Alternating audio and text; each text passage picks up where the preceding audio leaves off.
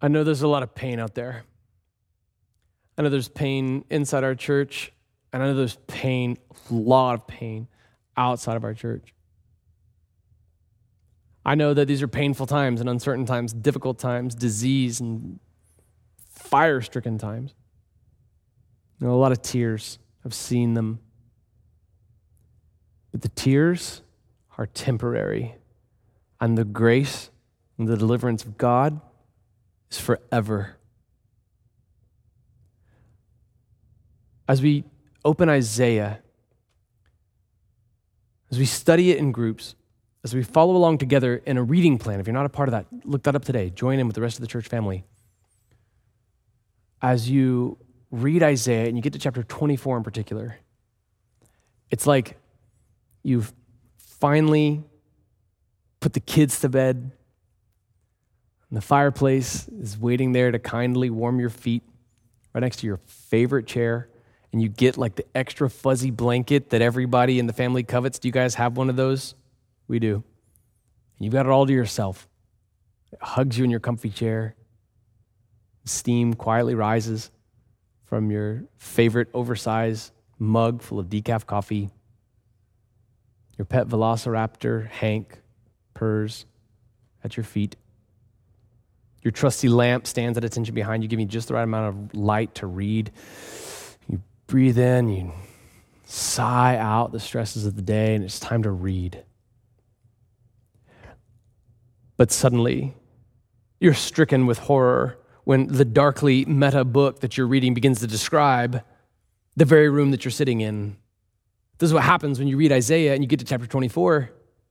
Because all the while, Isaiah has been prophesying to Judah about God's coming discipline using Assyria, Egypt, Moab, and then God's coming retribution even for those nations themselves. But now in chapter 24, he's talking about all nations.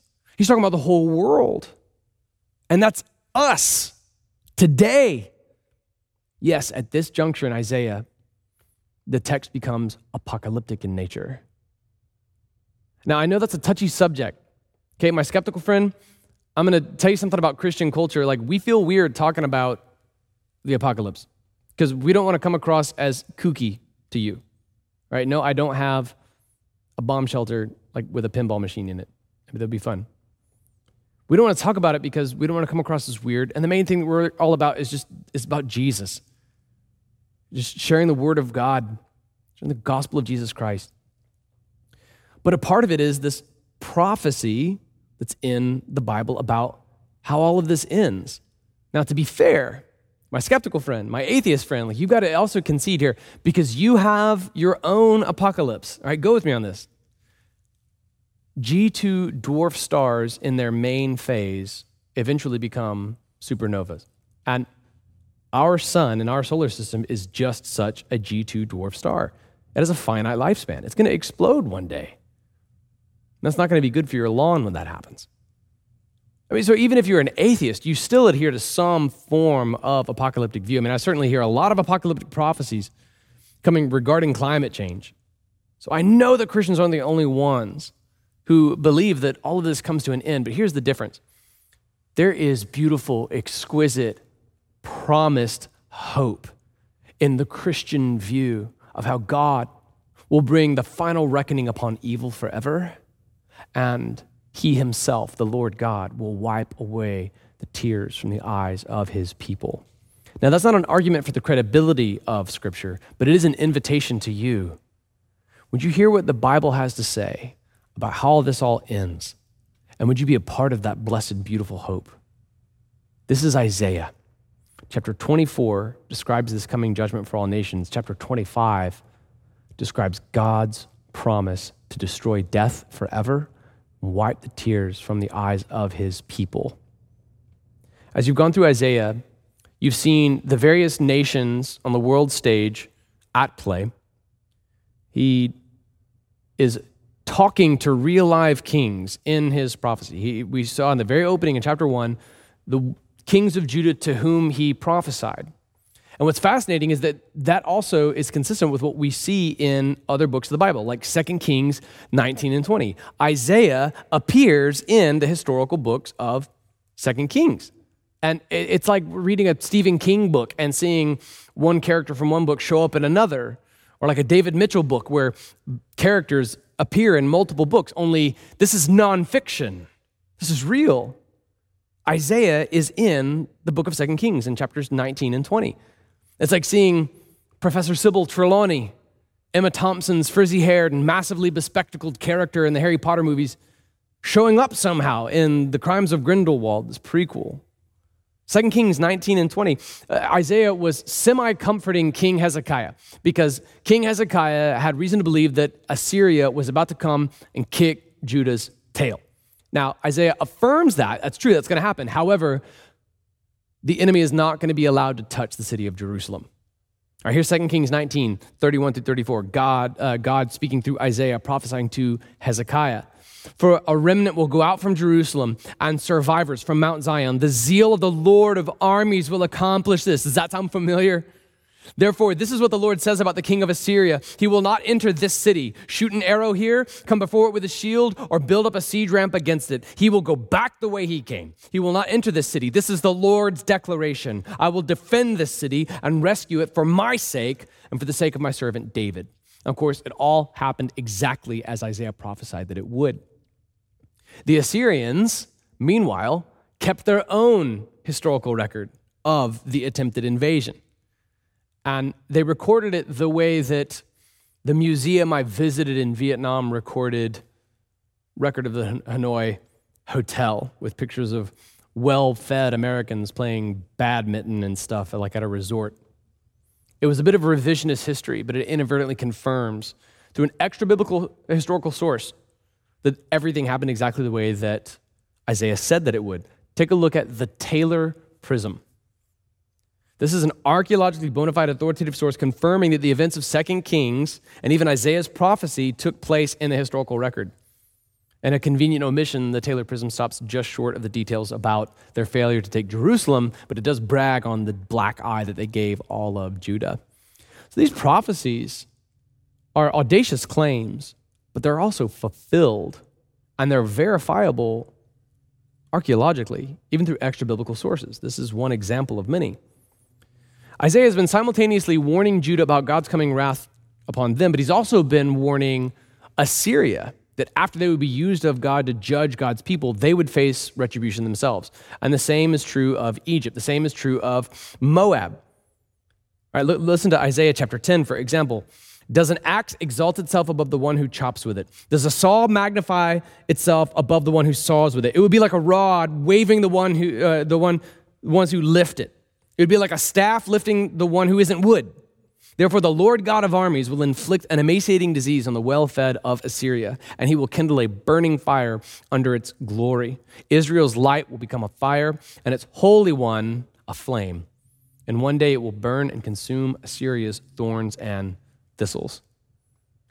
You can also see one of the many glimmers of hope through which the light radiates even in this prophecy. After cutting down his own vineyard of Israel, see Isaiah chapter 5, God promised to preserve a remnant for himself, to bring about glorious hope after God's outpouring of discipline. You see this as well in the story of Hosea, the prophet Hosea, whose whole family structure and even the names of his kids was all used of God to prophesy what would happen in Israel. Isaiah's own children likewise bear prophetically significant names. His son Shear-Jashub means a remnant will return. His son Maher Shalal Hasbaz has a prophetically significant name as well. It means speeding the plunder, hurrying the spoil, foreshadowing the rapidly encroaching onslaught from Assyria. Fascinatingly, Isaiah also warned about the Babylonian captivity. And that didn't seem likely at the time because on the world stage at the time, roughly 720 to 718 BC, Babylon didn't seem like a likely invader. But it happened exactly as Isaiah prophesied that it would. This is one of the reasons why the book of Isaiah comes under unfair criticism, because its prophecy fulfillment track record is so perfect that critics, out of incredulity, would try to explain away its perfect prophecy fulfillment record, saying somebody else wrote that after that had already happened. This book has a perfect prophecy fulfillment record, and it has prophecies that have yet to come to pass, describing what would take place at the end of days. Listen up. And you see a book that is able to call things before they happen, in some cases 200 years before they even happen, even naming the person before that person was even born. And that same book has more to say about you in your living room right now. You should read what this book has to say. Let's look at Isaiah chapter 25, beginning in verse 1. Lord, you are my God. I will exalt you. I will praise your name, for you have accomplished wonders, plans formed long ago with perfect faithfulness. By my count, there are 25 books in the Bible that contain prophecies, and very arguably more than that. And these prophecies are always fulfilled. God does everything he says he will do. He once proclaimed that he would flood the earth, and he flooded it. Don't bank on the idea that God doesn't really mean what he says. That is the classic folly of every person swept away in the flood. God does everything he says he will do. And he has described in Isaiah his coming wrath upon the city of chaos, chapter 24, verse 10. That same metaphor of the city of chaos in chapter 24, verse 10 is going to run the length of chapter 25. It's not a specific city. I mean, Isaiah has been all about naming particular cities. Look at the way that he names very specific locales throughout Moab, for example. He is using a metaphor to describe all of human evil here. Now, that human evil is most typified by Moab, who is called out in the final 3 verses of the chapter we're studying today. But this is a warning for all peoples, for all nations, for all of human evil.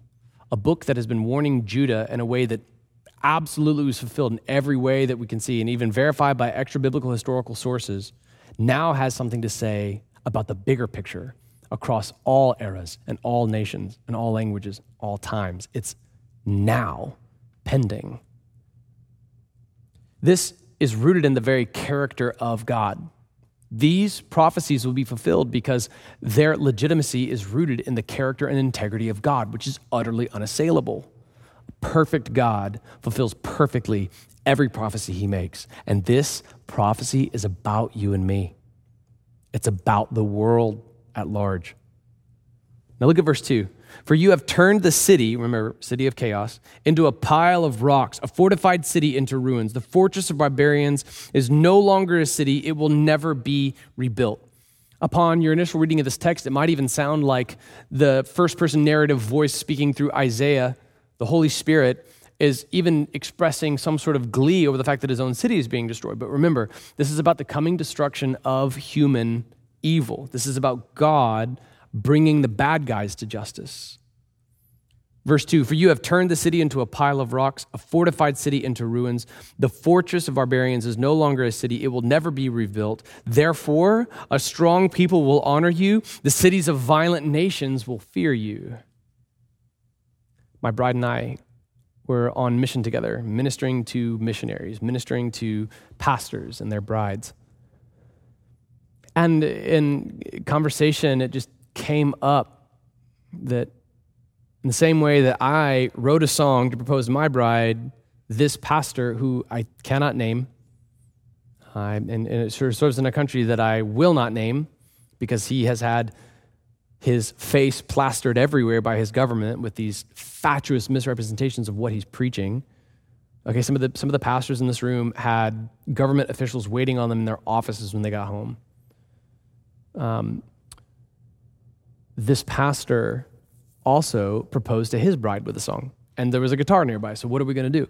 I took the guitar, and I played my song for my bride that I proposed to her with, and it sounds like a Jack Johnson knockoff, and I sound terrible because I have bad pitch, and I wrote a song that's out of my own range. Why would I do that? And then I passed the guitar over to him, and my bride was sitting with me, and his bride was sitting there as well, smiling on. And so he played the song that he wrote to propose to his bride. Only his song, given perfectly from his culture and his background, sounded Persian with this dark mystique and harmonic minor and this haunting melody. It was absolutely beautiful, and his singing voice was just incredible. Hearing his story gave me chills. Every morning, every night, and other times throughout the day, while we were here, we would hear the mosques from their loudspeakers give out the Muslim call to prayer. This man, with his beautiful singing voice, even as a young man, was honored by his mosque to take on that task. And so his voice would be the one that would sing out this call to prayer from the mosque. And so every time we heard it, he would smile and remember just how much God has done in his life. Because you see, there was a time when he was an aspiring jihadist. He would pray to Allah for the chance to kill people and possibly himself in the process. At one point, he was even overwhelmed with murderous rage, pitchfork in hand, a murderous rage that was directed at his own sister. You understand, if I had met this man years earlier, I would have been a prime target. But then came Jesus, and everything changed. And today, that same violent man is now repentant. That same man whose voice once sang out the call to prayer now sings only praise songs to God and romantic love songs to his bride. That same man whose voice once uttered murderous threats now shares the gospel of Jesus Christ, baptizing people in the name of the Father, Son, and Holy Spirit. His underground church is growing. Praise God. The gospel saved lives when it changed that man's heart forever. He is a personification of exactly what this verse is describing. The cities of violent nations will fear you. A strong people will honor you. He was once just such a violent man, and now he fears the Lord, and everything has changed. Do you believe that God is able to do this? Christians of Highlands Community Church, it is really important to your lead pastor's heart that you believe that God is able to do this. That when you sit across the coffee table, when you sit across the water cooler from your coworker, from your family member, from your neighbor who annoys you, when you share the gospel, it's not a battle of wits. It's not about having a greater intellect than the other person and epistemologically dominating them so that they begrudgingly give their lives to Christ after you've twisted their arm with words. No. It is a miracle of the Holy Spirit every single time someone says Jesus is Lord. Like 1 Corinthians 12 teaches, that's not possible apart from a miracle of the Holy Spirit of God. You cannot say Jesus is Lord without the Holy Spirit. We see this in the Great Commission, the final promise that he would be with us always, even to the very end of the age. Do not write God off. Do not underestimate your God, Christian, by saying, no, that person's just too far away from God. Because I've seen jihadists give their lives to Christ. In my own personal evangelistic walk, I've seen Buddhists come to Christ. I've seen Mormons come to true faith in Christ. I've seen militant anti-Christian atheists come to Christ. I have seen Satan worshipers come to Christ. And not one of them ever came to Christ by a watered-down gospel. Don't be afraid. This Bible says that even violent nations will fear the Lord. I once shared a guitar with a former aspiring jihadist who's now a pastor of a growing illegal church. Do you believe that God is able to do this? If you believe that God is able to do this, let that be reflected in the boldness with which you bring the gospel forward. Share the gospel just like I taught you, straight from the Word of God. It won't return void. If someone's heart is hardened, that's okay. You keep on moving. Keep spreading the gospel seed. That's what we're commissioned to do. And you get a front row seat to watch God radically transform hearts that are turned against him violently. He could be doing it right now as my militant atheist friend tunes in. He could be doing it right now. Somebody from another faith system tunes in. God is able. He has said that he would do it, and his prophecy fulfillment track record is perfect. So when he says that violent nations will fear him, he absolutely will do that. He absolutely can do that. He has said that he's going to do it. So let these words bring comfort to your heart, because we've seen a lot of violence lately. Do you believe that God is able to step into this present chaos and turn it into revival? It would be 100% a miracle of God if he doesn't. So he gets all the credit for it, but he already said that he will. May Seattle be counted among these cities. God is able to step into our present violence and turn it into revival. So pray with me, Highlands Community Church, that God would bring a beautiful revival here. Pray that he would, pray that he would, pray that he would. Romans 12:21, do not be conquered by evil, but conquer evil with good. Look at verse 4. For you have been a stronghold for the poor person, a stronghold for the needy in his distress, a refuge from storms and a shade from heat, when the breath of the violent is like a storm against a wall. You'll see the stark contrast between the corrupt leaders who are named elsewhere in this same imagery of a city under siege, a city of chaos that is experiencing God's wrath, and the poor who have no such refuge. God himself is their refuge. You've also seen elsewhere in the book of Isaiah wherein God is pronouncing this judgment upon Judah because of their abject poverty in their midst and their outright neglect of the poor, even cordoning off land so that it's impossible for them to have homes. This is God's judgment upon Judah, and he's going to make all things right. So this city, again, is metaphorical for the evil of mankind. All right, look at verse 5. Like heat in a dry land, you will subdue the uproar of barbarians as the shade of a cloud cools the heat of the day, so he will silence the song of the violent. It's a common critique of Christianity that God would just allow violence in the first place. Like God is able to stop it from the onset, so why doesn't he? But this is a futile question. I waste no time addressing questions that presuppose how things ought to be, and rather address things as they are. God has allowed evil a degree of freedom. See the book of Job. See this prophecy wherein he gives parameters within which evil must remain. So the question, why does God allow evil in the first place, is futile to begin with, because here we are. God has allowed evil, but even evil will be used according to the glory of God. Just wait until we continue in this. But it's also hypocritical, because you and I, when we sin, we contribute to that evil. We are a part of the very evil that we condemn. So when we look at evil as though it is a problem, we better be prepared to take ownership for our share in it. God allows the violent to have a song. He allows the barbarians to have an uproar. Now, the barbarians chose this, and God leaves them to the fruits of their own devices, which is totally fair. But there's a day coming when he will subdue it. And then watch this. The subjugation of the evil will lead to glory to God. And simultaneously, the praises of his faithful ones will also give glory to God. So both through the subjugation of evil and the praises of his faithful ones, in either scenario, it is glory to God, glory to God, glory to God, glory to God. God is able to work all things together for the good of those who love him and are called according to his purpose. We saw this in Romans 8. We studied Genesis in chapter 50. We see likewise that the enemy may have intended things for evil, but God can use them to bring about salvation, the saving of many lives. Whether it is evil or it is good, ultimately God is sovereign, and there's a day coming prophesied in this text when he will make everything that is wrong perfectly right. It will remain so forevermore. Now, what have you got, atheism? You got nothing on this. You don't have any hope. You don't have even reason. This is a promised defeat of evil forevermore. The barbarians have their uproar. The violent, they have their song. But ultimately, even violent nations will all come to fear the Lord. Every knee will bow. Every tongue will confess that Jesus alone is Lord.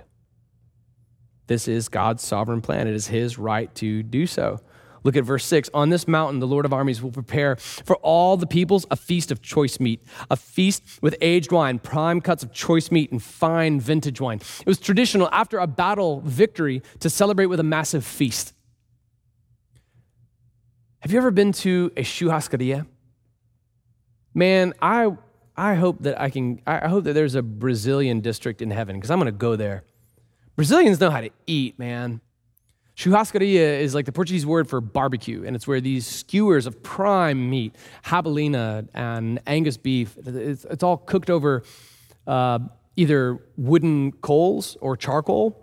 And it's brought out on these massive skewers, and they take it to your plate, and they cut off the size of the slice that you want.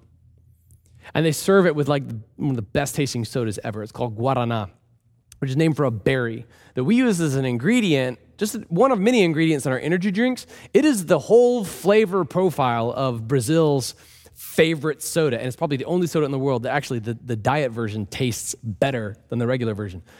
So you go to a churrascaria and they bring these choice meats out to you.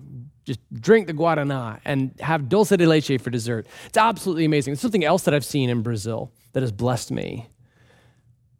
They have achieved, in my experience, across 2 states and several cities, beautiful racial harmony that the U.S. only aspires to.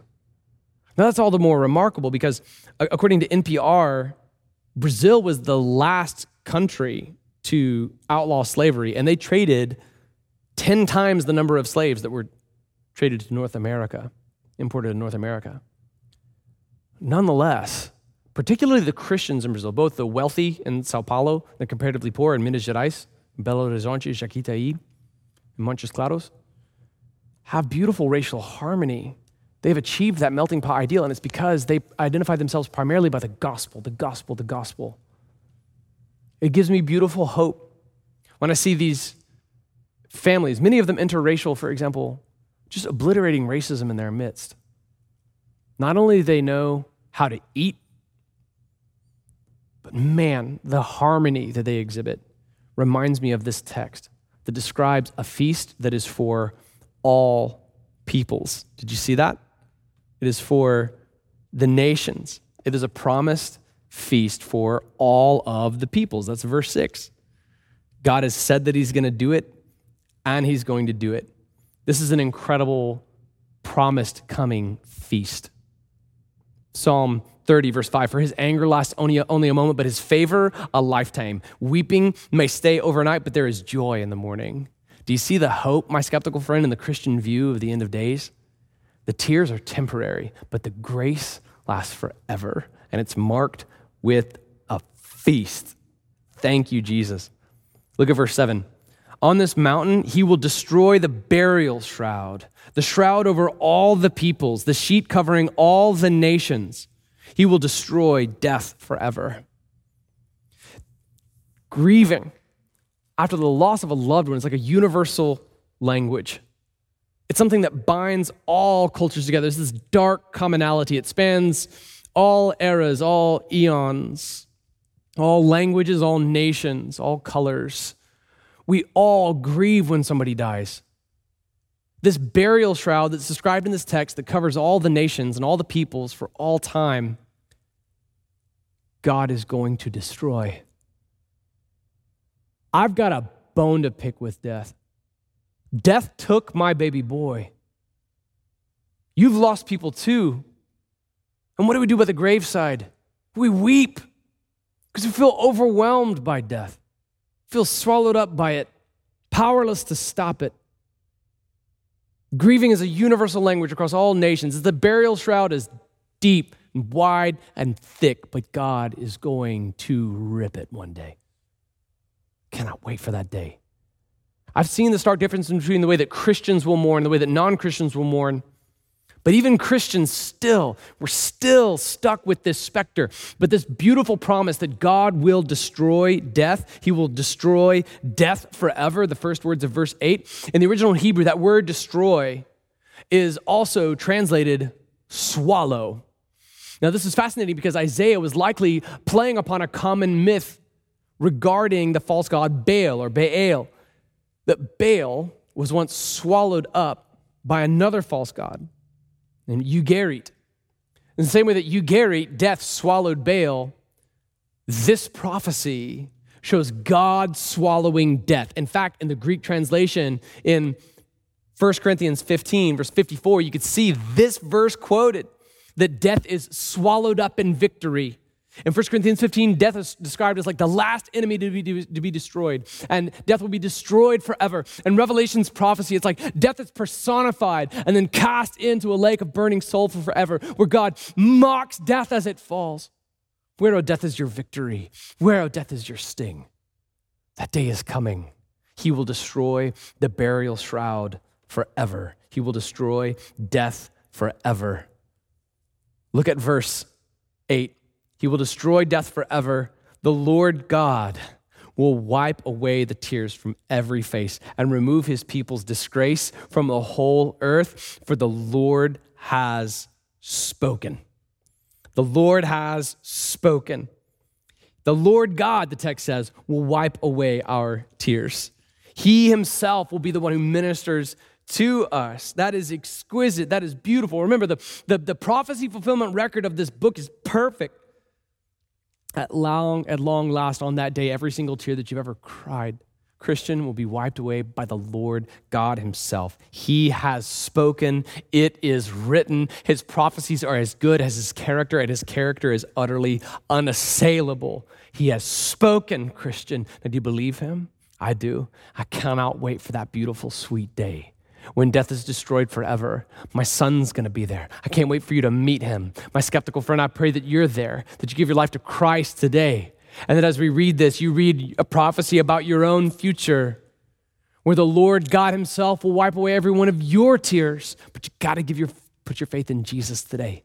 You got to confess sin. You've got to repent. You got to be saved. You got to be saved. You got to be saved.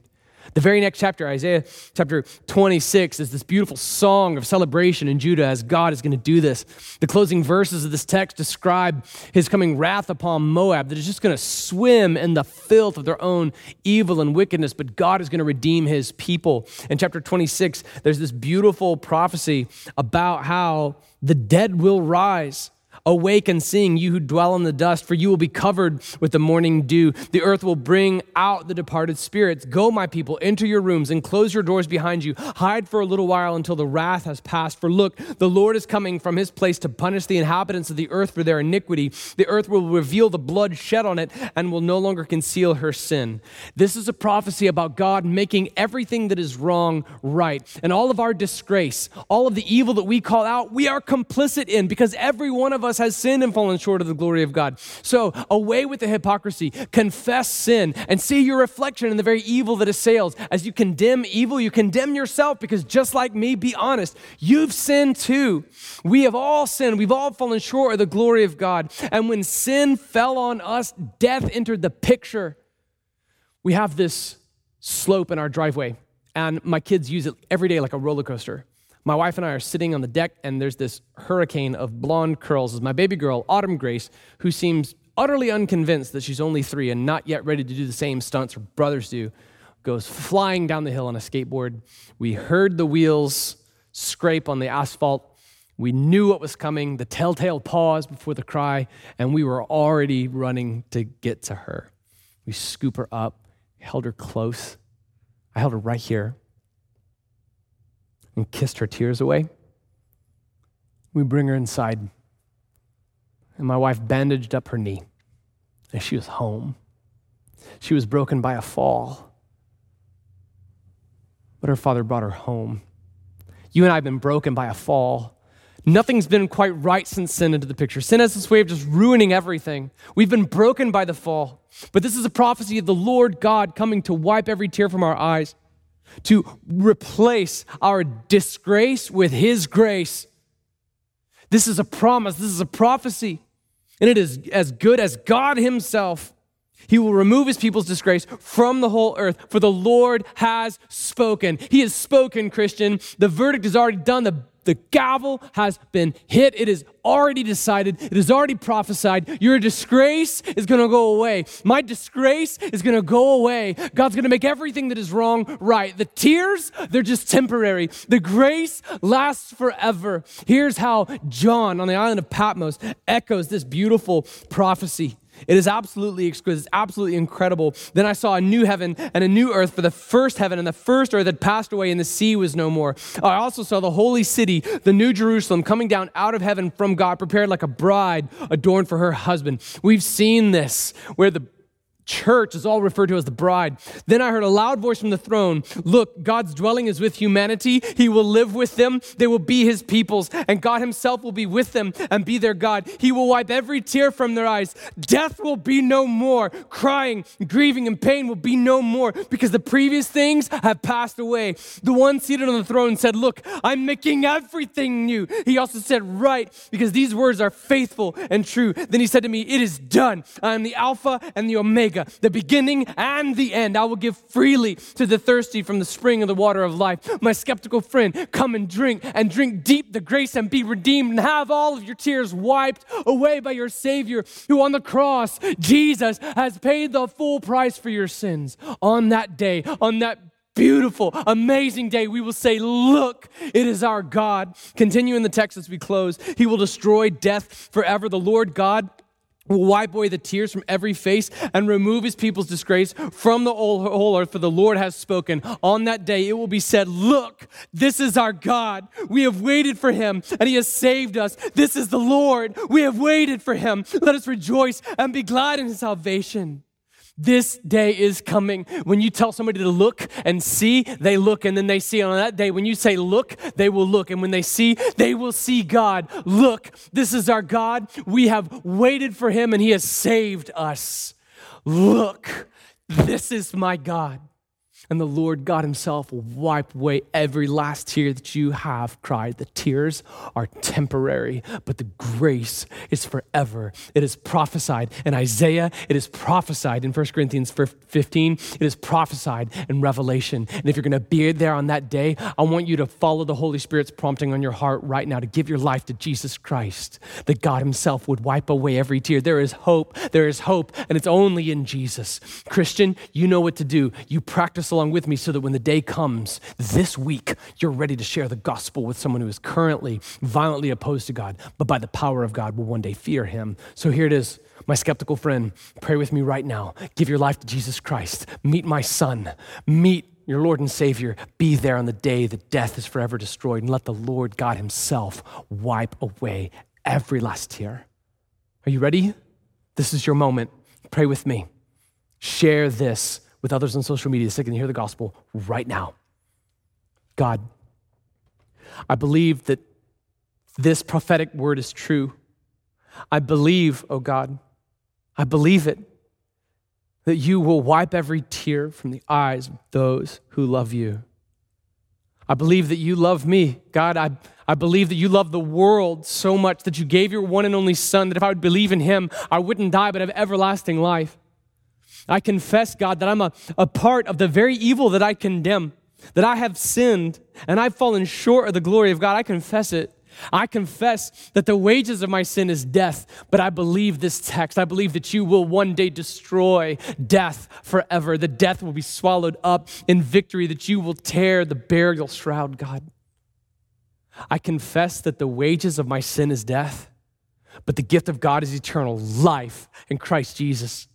I believe you, Jesus, you're the only way. I believe you when you said yourself, you are the way and the truth and the life, and there's no way I can come to God the Father except through Jesus. So right here and now, filled with the Holy Spirit of God, I confess with my mouth, Jesus is Lord. Would you say it out loud right now? Say, Jesus is Lord. Say it. Jesus is Lord. And type it in the comments. Let people know it's on your heart. Jesus is Lord. God, I believe in my heart that you raised Jesus from the dead.